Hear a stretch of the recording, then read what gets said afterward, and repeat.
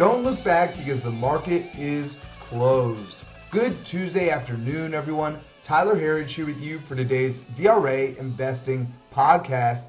It was a rough day for our markets today, as this morning our market opened lower and we continued downhill from there for our major indexes. Really the opposite of what we saw last week with our big turnaround Tuesday that we got after Monday's sell-off that we saw. What we've seen is a capitulation low here. The immense selling that we had, the extreme fear reading that we had in the fear and greed index, and other reasons as well. But there continues to be a lot of concern in this market. Not so much from Ollie over here, though, but not just from market watchers, but in general here.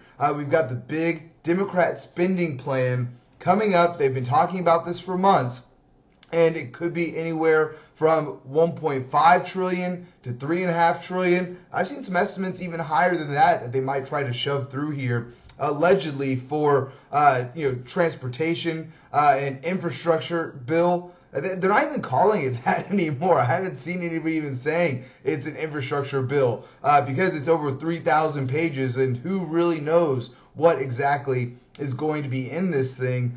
So the pressure continues to mount there, which makes the timing of today's pullback and the recent pullback that we've seen that much more interesting.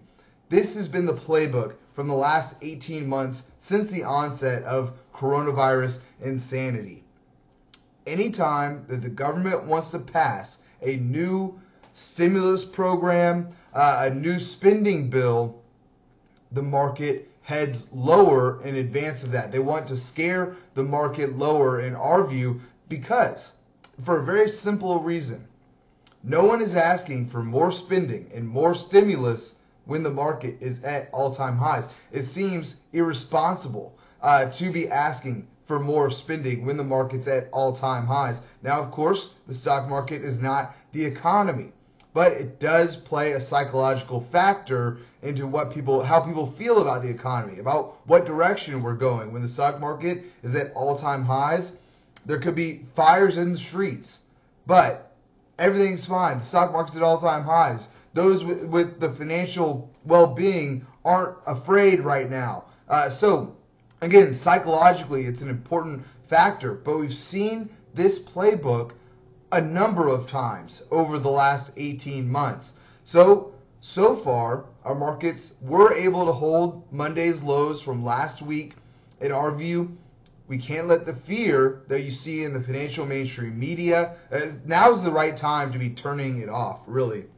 But the reason for that is, over the long term, we see this as a pullback, and this has been a repeating pattern ahead of these bills being passed, that after they are passed, the markets are back to all-time highs. Now, this is not me trying to call a bottom here today. We remain extremely bullish. As you've been tuning in with us here, you know that about us. And even if you can't catch an exact bottom in the market, it's our continued view that this is year one, year and a half in to a brand new bull market, which typically, on average, lasts 4 to 6 years. So over the next year, over the next 2 years, you're going to be very happy with your investment if you buy on these pullbacks like this. And Kip and I, we talk before the podcast every day. We were talking about this before this podcast as well. Interesting timing that the Fed was just talking about potentially tapering quantitative easing. Interesting time for a pullback, don't you think? They don't want to take away the punch bowl. It's made them so much money. So in our view, we've honestly got a whole lot of QE on the way. The Fed may try to taper, but if the market starts to say that it doesn't like it, the Fed's going to go right back into QEville, and then QEville on steroids here. And in our view, yes, we see this as a house of cards. Let's call it what it is. But until the Federal Reserve and the government wants this party to end, it will not end. And we have the playbook here.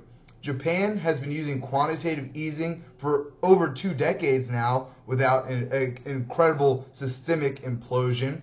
They also have taken QE to the next logical step, where they're buying stocks, not just bonds. They're buying actual stocks.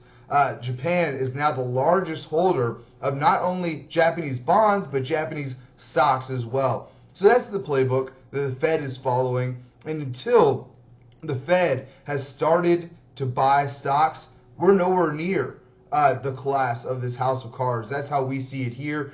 We don't think that the Fed is too far away, though, from announcing that they're buying stocks. And that won't mark the top. That will mark the beginning of the next major move higher. So in our view, from a baseball analogy perspective, we're in the early innings here of what the Federal Reserve can actually do to really inflate and pump up this stock market.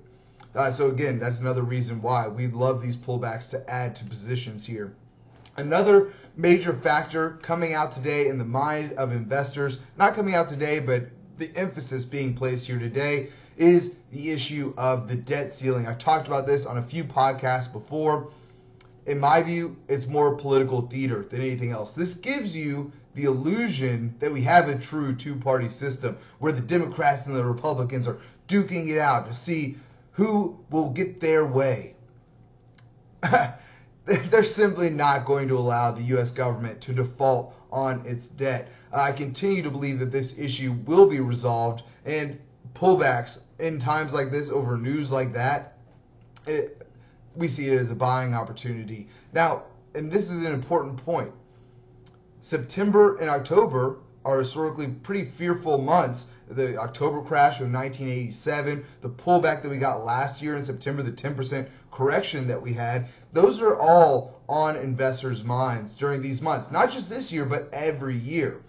But after this period, we are entering the 7 most bullish months for the market. Remember the old adage, sell in May and go away. Now we're getting to the other end of that. During the time frame of October to May, 93% of all market gains occur. That is the time period that we're about to enter. Going back 70 years, 93% of all market gains come in this time period, and we're just about to start entering it. So we continue to believe we're going to see a melt-up coming into year-end here.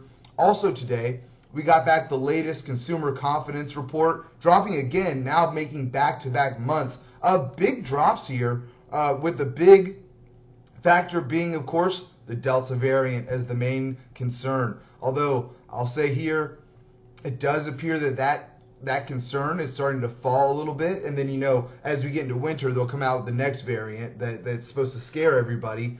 But not just seeing it, you see it in the case numbers starting to fall again. But this might be a little more anecdotal than anything else. But come on down to Texas. You're not going to see a whole lot of concern about the Delta variant. Go out to bars, go out to restaurants. These places are more packed than they were pre-pandemic. That is no lie. People are coming from all over the country. Anytime I'm out at a restaurant, out at a bar, I love to meet new people. You see people from all over the United States just looking to get out of blue states and get some feeling of normalcy back, where they can go and not have to wear a mask, not have to show an ID card in order to get in somewhere, not to show a QR code to prove that you've been vaccinated. And you almost never hear anybody actually concerned about coronavirus. They are really, like I said, wanting to get out of blue states. So if you live in a blue state and you're tired of restrictions on coronavirus, I highly encourage you, come on down to Texas, especially if you're going to vote red. We need all the help we can get to make sure that Texas never becomes a blue state here. And I say that as an independent. I hate to choose sides and something like this, especially something so ridiculous as a two-party system. I think it was Thomas Jefferson who said when they were leaving the signing of the Constitution, they asked, what is the biggest threat to our republic? 2 things. Foreign interference and a two-party system. I think we've got both of those in spades nowadays. So again, don't love the dynamic there, but the red way seems the way that we want to keep it here in Texas. That all being said, let's take a look at our markets here on the day today. as I mentioned earlier, we started off lower this morning, finished slightly off the lows in some of our indexes, but not a great smart money hour. I mean, the Dow, looking at this here, closing just barely above the lows of the day. Same in the NASDAQ, S&P, and Russell 2000. But importantly, we did hold the lows from last Monday. We want to see those levels hold here. So looking at our indexes on the day, the Dow Jones led the way, if you want to call it that, down 1.63% to 34,299. Excuse me. Next up there was the S&P 500, down 2.04% to 4,352. Next up were the small caps, down 2.25% on the day today to 2,229. And lastly, the NASDAQ, our biggest loser on the day, down 2.83% to 14,546. And importantly, we talk about this a lot here. We want to see tech leading the way higher and semis leading tech. Well, today we got the opposite of what we want to see. The NASDAQ tech led the way lower, and the semis led to the downside, actually closing below their Monday close. They were able to hold on above the lows of Monday, so we did still hold the lows.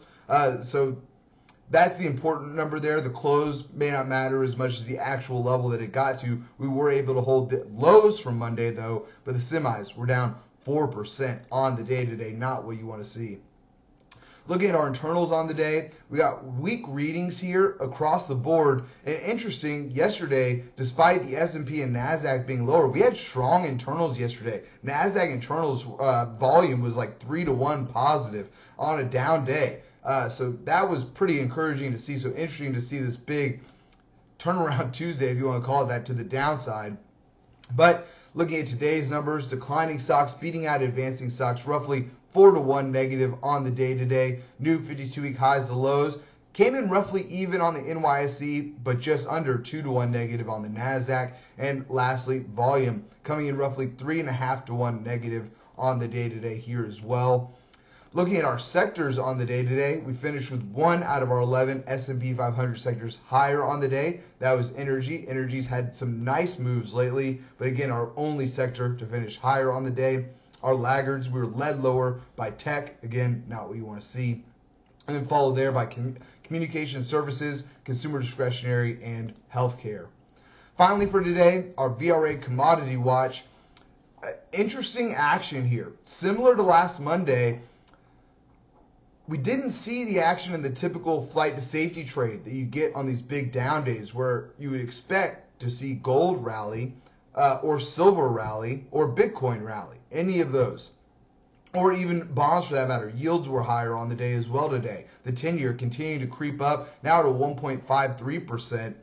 So really didn't see the whole lot of the flight to safety trade at all today.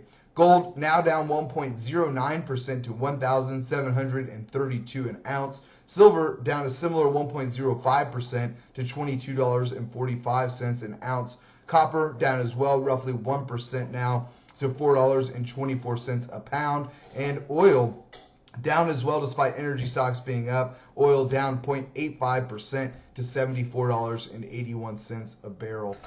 Lastly here for today, Bitcoin, as I mentioned earlier, also lower, down 2.9% to $41,770 a Bitcoin.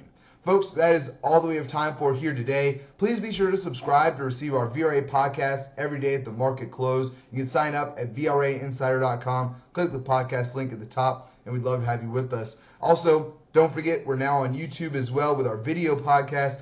Check us out, Vertical Research Advisory on YouTube. Go subscribe to our page, and we'd love to have you with us there as well. Thanks again for tuning in. Until next time, we'll see you back here tomorrow for the close.